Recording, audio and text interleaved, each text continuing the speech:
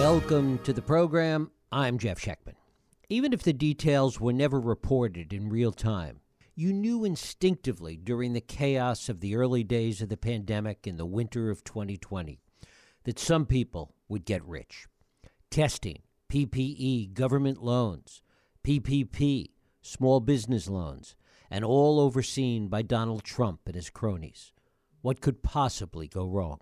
Obviously, a lot did go wrong. As a result, many died and many got rich. The pandemic, in a way, gave rise to a new group of American oligarchs, many with checkered histories at best, who took advantage of both the inherent corruption of the administration and its blatant incompetence. And yet the stage for all of this was set by mistakes made over the years by both political parties, and even some politicians that had better intentions. Now, as the dust settles, the story of what became Pandemic Inc. is being told by my guest, J. David McSwain. J. David McSwain is a reporter for ProPublica. He was previously an investigative reporter for the Dallas Morning News and the Austin American-Statesman. His reporting has spurred new laws and state and federal criminal investigations, forced lawmakers to invest in social programs, and won numerous awards. It is my pleasure to welcome J. David McSwain here to talk about Pandemic Inc., chasing the capitalists and the thieves who got rich while we got sick. David, thanks so much for joining us. Thanks for having me. Well, it's great to have you here. One of the things that you talk about early on is that regardless of the Trump administration, that a lot of the problems that set up the things that you write about happened previous to that in terms of not being fully prepared for this kind of pandemic. Talk about that first. Sure. Well, during the sort of Tea Party wave 2010, around that time, there was this big push to really try to delegitimize government spending overall, and specifically the Republicans had vowed to really fight anything Barack Obama, then president, wanted to do, especially at Health and Human Services, which was going to oversee the Affordable Care Act. And as part of that, there was this push, and ultimately like the threat of a government shutdown and just across the board cuts, specifically at this department. And deep down in the budget, way down where no one really cares about these things most of the time, was funding for the Strategic National Stockpile, which is, a bunch of warehouses scattered around the country that would store things to prepare for a pandemic or a biological attack. And basically this agency being held hostage over time, the funding was cut. Democrats ultimately sort of capitulated and said, well, we got to figure out what to do with less money. And we ended up really sort of defunding the stockpile over 10 years, despite all of these warnings from various government agencies and even private industry. So even before COVID hit, and despite the Trump administration, which had a sort of disastrous response, we just were ill prepared. When the pandemic hit, we had something like 1% of everything we needed just for that first wave.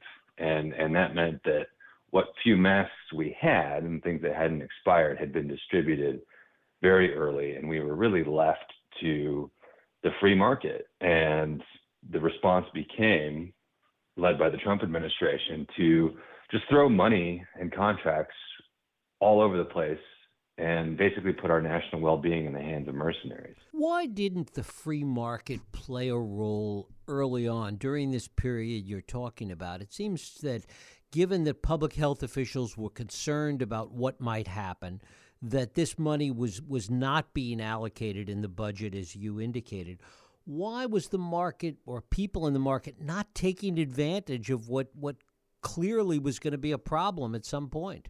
Well, in normal times, there's not a demand for masks like N95s, right? Like you might use it if you're doing some home repair jobs or you happen to be a nurse working in a certain environment. There is just not a huge normal everyday demand for those sorts of supplies. And, I got to know and talk extensively with a guy named Mike Bowen, who was running a mask factory, a U.S. factory down near the Dallas area. And for 13 years, he'd been warning the federal government and anyone who would listen, and eventually people stopped listening, that if we are hit with a pandemic, we are almost entirely reliant on China, and they're going to shut down shipments, and we're going to be totally screwed. And he laid this out in really stark and obvious terms. And in early January 2020, he saw his sales in this obscure corner of his website spiking. And he actually sent a warning to the federal government and said, look, I'm seeing weird, this is weird. There's a contagion in Asia, and my mask sales are going through the roof. We need to get ready. And he wasn't listened to. Was there anybody in the administration that had an inkling of what was about to happen in terms of the need for all of this? Sure. Yeah, there was a guy named Rick Bright who ran the Biomedical Advanced Research and Development Agency, which really very few people cared about until very recently. And he had become friends with Mike Bowen, essentially, and they'd been exchanging notes over the years. So he knew what was going on. He was trying to warn people. And then there was also Peter Navarro, just a couple people in the Trump administration, despite the overall, effort to, downplay the pandemic. There were a few people who really knew this was scary stuff. And one happened to be Peter Navarro, his trade advisor, who is sort of an anti-China hawk, but recognized that this was a major threat and we needed to get moving in what he called Trump time. And what he started doing was kind of taking over federal purchasing and doling out contracts to certain people. And, he was there, he was trying to get ready. He understood the threat and had a chance to really be a hero in this particular story. But just by virtue of being who he is and being in the Trump administration, ended up, stirring up controversy. And really engaged in essentially cronyism, even though he knew there was a need for this stuff. Right. Yeah. So in his desire to really get things moving, cut, the Trump administration's overall, ethos, if you will, was, well, we'll just do it the way we want. We'll cut through the red tape. We'll do whatever. And there are reasons you're supposed to vet contractors, not just fairness, but make sure we have a good deal and avoid the sort of cronyism you're describing. He cut right through that and said, this company needs a contract. We need to do this, we need to do that. And by inserting himself into the federal purchasing apparatus, really created chaos and definitely exacerbated the perception that the Trump administration was picking favorites and not really doing what needs to be done. If the federal purchasing apparatus had been left to its own devices, what would have happened? Well, it still would have been chaos. I mean, we weren't ready. You have people who are used to buying chairs and paper clips and printers who are suddenly in charge of procuring life-saving equipment for our frontline healthcare workers. In a way, they're kind of on their own front line, and they're not used to that, and they have to do it quickly. So there was always going to be a little bit of chaos. Had we better prepared, that would have been mitigated. Had politics not seeped into it, and just the general chaos that accompanied the administration, we might have put our money in smarter places. We might have wasted less time, and we wouldn't have had just some of these really embarrassing stories that I lay out in the book of people who got major contracts and made the whole thing up, and people who got major contracts and delivered stuff that wasn't usable or was subpar. When did it become clear that there were people coming out of the woodwork, like the people you're describing, like the issues you're describing, people coming out of the woodwork to realizing that there was money to be made here, no matter how crummy the material was that they delivered, even if they delivered nothing in some cases? Right, yeah. So in your intro, you mentioned that, in this hit, I think we all kind of instinctively knew, people are going to take advantage. And I've been a reporter for a while now and had covered various contract snafus at the state and local level. And I knew the moment money was coming out that there was just going to be widespread fraud. And I decided, well, this will be my job now. I'm going to look into this. And, we started looking at the purchasing data, and right away things stood out. Companies with funny names, major contracts given to contractors who'd had no experience. The story sort of sets off with one company I looked at got a $34.5 million contract with the VA to deliver something like 6 million N95s. This is in April 2020. And this contractor had no footprint. I was looking at public records, no footprint. And no record of ever working with the federal government. I end up calling this guy and I say, hey, how did you get these masks? What's going on? How did you get this contract? And he says, well, I do have them. I'm the real deal. I'm getting on a private jet tomorrow morning to deliver them to the VA, the largest hospital network in the country. And I said, well, can I tag along? He said, yes. And, next thing you know, I'm on this private jet with this guy who's supposed to deliver these masks in a really scary time. And as we're lifting off, he reveals, oh, I don't actually have the masks. They were bought out from under me. And over 72 hours, his story just sort of kept changing. And I realized, wow, we've really pinned our hopes on someone who, may have made this whole thing up. And did he have tentacles into the administration, or was he just a stranger that came along that saw an opportunity? So that was the amazing thing to me as I was working on this story. Initially I was thinking, all right, who's cutting deals here? What's going on? And some of that did happen, and people with aligned to Peter Navarro, for instance, fared very well. But this was so chaotic, it was so poorly managed that you didn't actually need deep connections. All you needed was an LLC and an email address. And if you emailed somebody at the federal government and said, hey, I can get you test tubes, masks, or gloves, they would give you a contract. It was that silly. And at what point did it become clear to anyone that this process wasn't working, that it wasn't resulting in the materials that were needed? It took a couple months. I'd say it was December of 2020 when not just the federal government, but states, cities, and hospitals who are now dealing in this market where they're driving up prices, they're competing with each other. You have Andrew Cuomo in New York, talking about how it's like eBay. And things started to level out there. People realized, well, we can't deal with these mask brokers, these people who are coming out of the woodwork. And at the same time, supply did finally catch up. We started to be able to get masks to hospitals and so forth. And that's when people switched to things like gloves, and then later it became testing kits. And then it just became, good old fashioned corporate opportunism. So throughout, the various waves of the pandemic, and as we still endure this, there's a lot of money flying around and people who figured out how to get rich. And then, of course, there was PPP and then small business loans and the second layer of all of this. Right. So the Paycheck Protection Program, which was meant to keep businesses afloat and make it so that workers could pay the rent and feed their families, it was just inherently flawed. It was designed with speed as its priority because we weren't prepared. We had to get money out. And, this was Congress that passed this.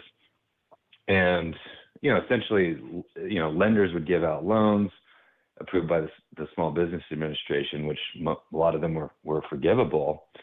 And the paperwork was very simple. There was no incentive to really dig into or vet anyone who claimed that they had hundreds of employees. So people very easily could lie on a couple documents and get millions, if not tens of millions of dollars within days. And we just saw this all over the country, people buying yachts, Ferraris, paying off their debts from previous fraud allegations, mansions in Florida, that sort of thing. And we're left sort of catching up to it.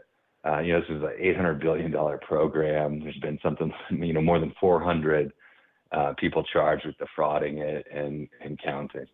Did this program do more good than harm, even with all the fraud, the business of getting the money out there? Did it really do more good in the long run? I think you'd have to say yes. It's hard to quantify. I mean, we're still trying to figure out exactly where the money went. I mean, for instance, we sent money to hundreds of fake farms, like farms that don't exist, that somebody made up, and we don't actually know who got the money, as I detail in the book. But at the end of the day, there were businesses that were saved, while we lost a lot of businesses because people like barbers and Uber drivers couldn't get money in that first wave. But we did end up salvaging a lot of small businesses. So, it was a necessary thing. It was just flawed and messy, and people saw an opportunity to make money. When you look back on all of it, how much of it was corruption and how much of it was total incompetence and lack of preparedness? Well, it's a little bit of both. And as I talk about in the book, I think what we saw here was a very vivid display of who we are as a country. We really fell back on our worst instincts, and this sort of blind adherence to free markets and our fierce individualism as Americans, which in the context of capitalism manifests as sort of this reverence for the entrepreneur, which in general, I don't have a problem with.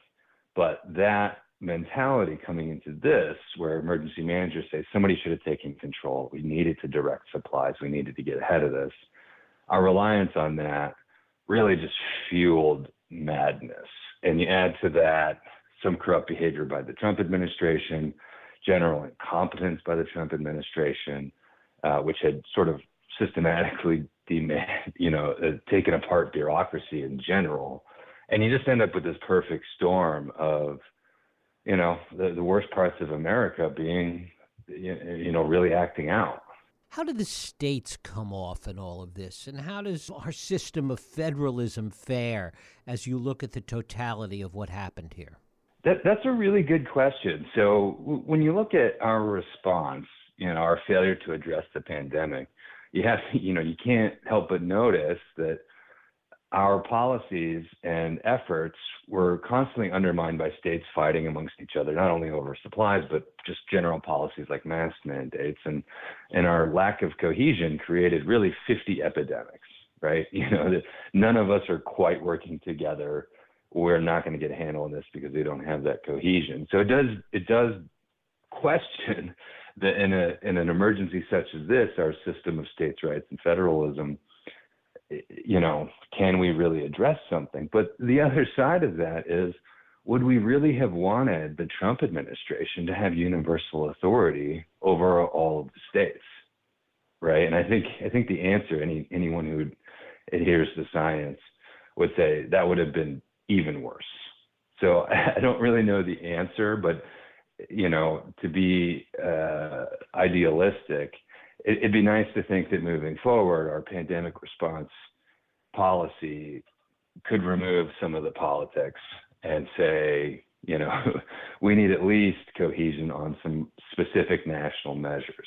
Even if the politics were removed, though, there's a lot of reason to think that some of the corruption would have happened anyway. As we were saying, there was a sense from the very beginning that corruption was just going to creep into this. Right. I talk about this in the book. This is human nature. These things are going to happen. And when I talk to people in Europe, they were astonished by some of the things I've described, purely because we don't have the outsourcing like government contractor, or they don't have the outsourcing government contractor sort of mentality that we have, privatization of everything. But this really is just private. This is just human nature. And you add to that sort of this, American ideal. One of the characters in the book I talk about mentioned, he's sort of grappling with whether or not he's a profiteer or he's just a good guy trying to deliver things. And he says, this country was built by pirates, and right now the pirates are taking over. And that's true. And what you had was an administration run by a guy with, a proven track record of fraud. And I think people, whether they meant to or not, sort of saw that signal and figured, well, I can get away with this sort of stuff. There's a lot of villains in this story. Are there many heroes?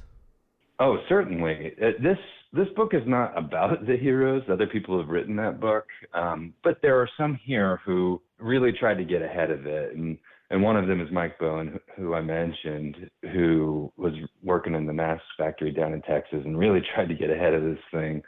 Peter Navarro came close. He tried, but he kind of got in his own way because he's such a character. And then you have Rick Bright, who was the director of BARDA, who ended up being a whistleblower, who, he recognized early, we need to figure out what's going on with the mask supply. We need to start working on a vaccine and so forth. And to the Trump administration's credit, Operation Warp Speed did bring us a vaccine, and it was expensive, but I don't think any of us would argue that it wasn't worth it. So there were monumental efforts to address this, but it could have been much cleaner, and it didn't have to be this bad, this messy, and this wasteful. Is there a sense that if this happened again, that we would learn from this experience? So would we be going through the similar thing all over again? I'm glad you asked that. That's my hope. I really view this book as a blueprint of exactly what not to do. And we're still learning from our mistakes. We're not out of this yet. The Biden administration, in the President's State of the Union address, he announced a special prosecutor over pandemic fraud. There are congressional inquiries. There's a sense that this was really messy. Let's learn some lessons. Let's write it down. But at the same time, there are people who just want to move on and aren't really paying attention. So my fear is that, we may be 10 years from now and something else hits. And, those of us who remember what happened might have our own masks and be a little more prepared because we endured this thing for more than 2 years. But our federal government and the states and our emergency response apparatus may not have beefed up as much as we need. Did any of the profits blow back into the administration as far as you know? I don't know the answer to that. I didn't find evidence of, there's a lot of innuendo. Jared Kushner, the former president's son-in-law, who sort of inserted himself into this, has a ton of business connections, and there was a lot reported on, sort of his relationship with certain people. But I haven't seen anything definitive that says, this person in the Trump administration got X number of kickbacks. These are people who are wealthy and make money, in other ways. And, it's possible that exists, but that's not something I focus on in the book.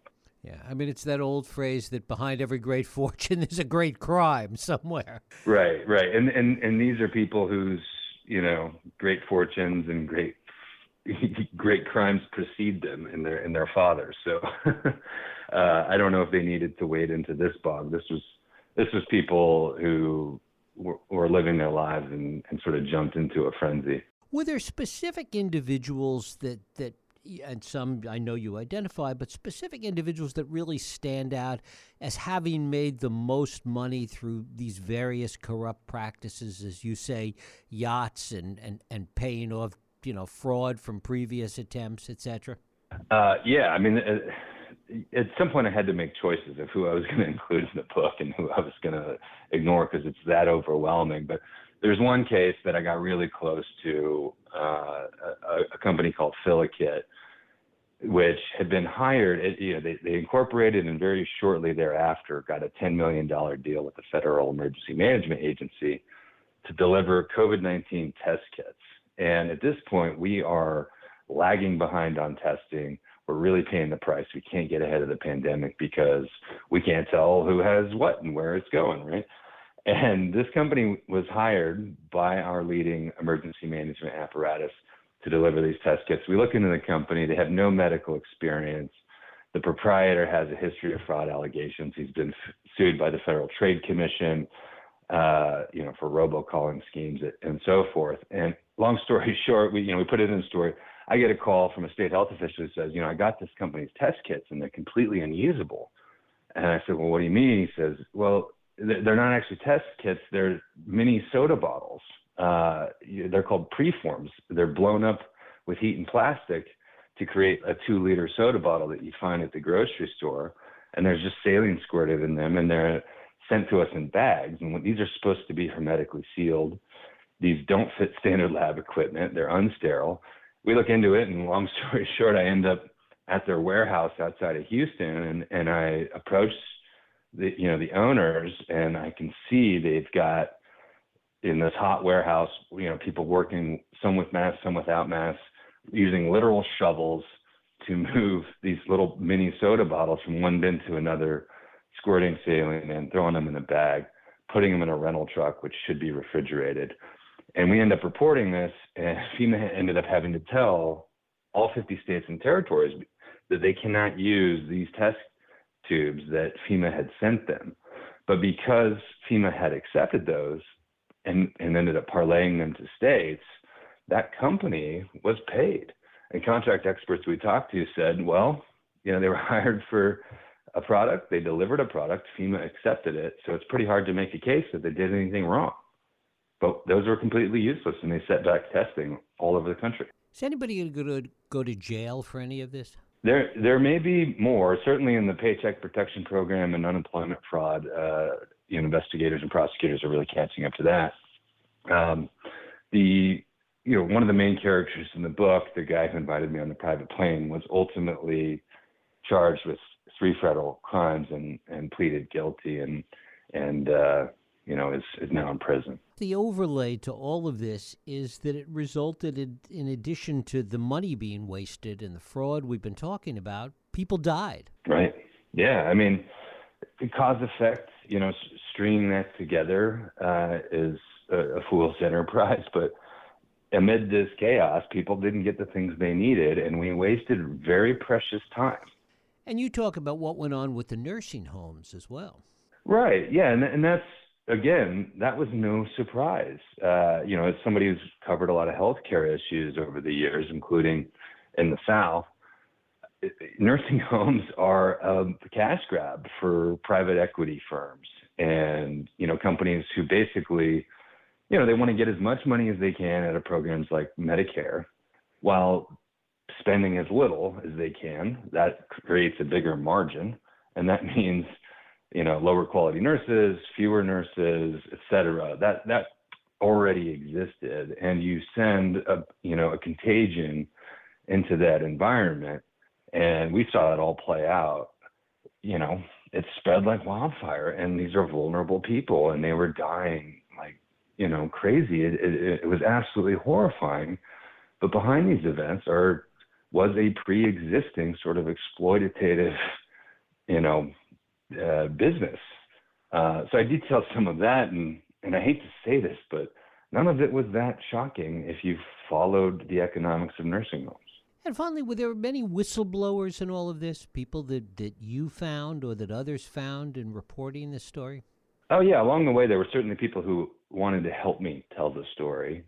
And, I mentioned Rick Bright earlier. I mean, this is, he wasn't tracking down fraudsters, but early on had said, we better prepare for this. And because he wasn't listened to, we were reliant on some of these mercenaries. I did find in the course of my reporting that there was a fascinating and weird nexus between mask brokers and the marijuana industry. And these are folks who are sort of operating in a no man's land because federal law maintains that it's illegal, but states have legalized it.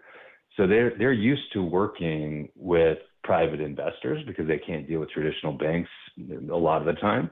So they knew how to get money fast, and they had a tangential relationship with medical supplies. So a lot of people who were in the marijuana space entered the mask space, and some of them were doing shady things. But I encountered one. She becomes a character in the book who ends up sharing with me all of her emails in this weird group she ended up in trying to procure these things as people are selling things through WhatsApp and doing weird things. So she in a way was a whistleblower because she was grossed out by the whole thing. She just wanted to sell earth medicine, as she called it. J. David McSwain. His book is Pandemic Inc., Chasing the Capitalists and Thieves Who Got Rich While We Got Sick. David, I thank you so much for spending time with us. Thanks for having me. Thank you.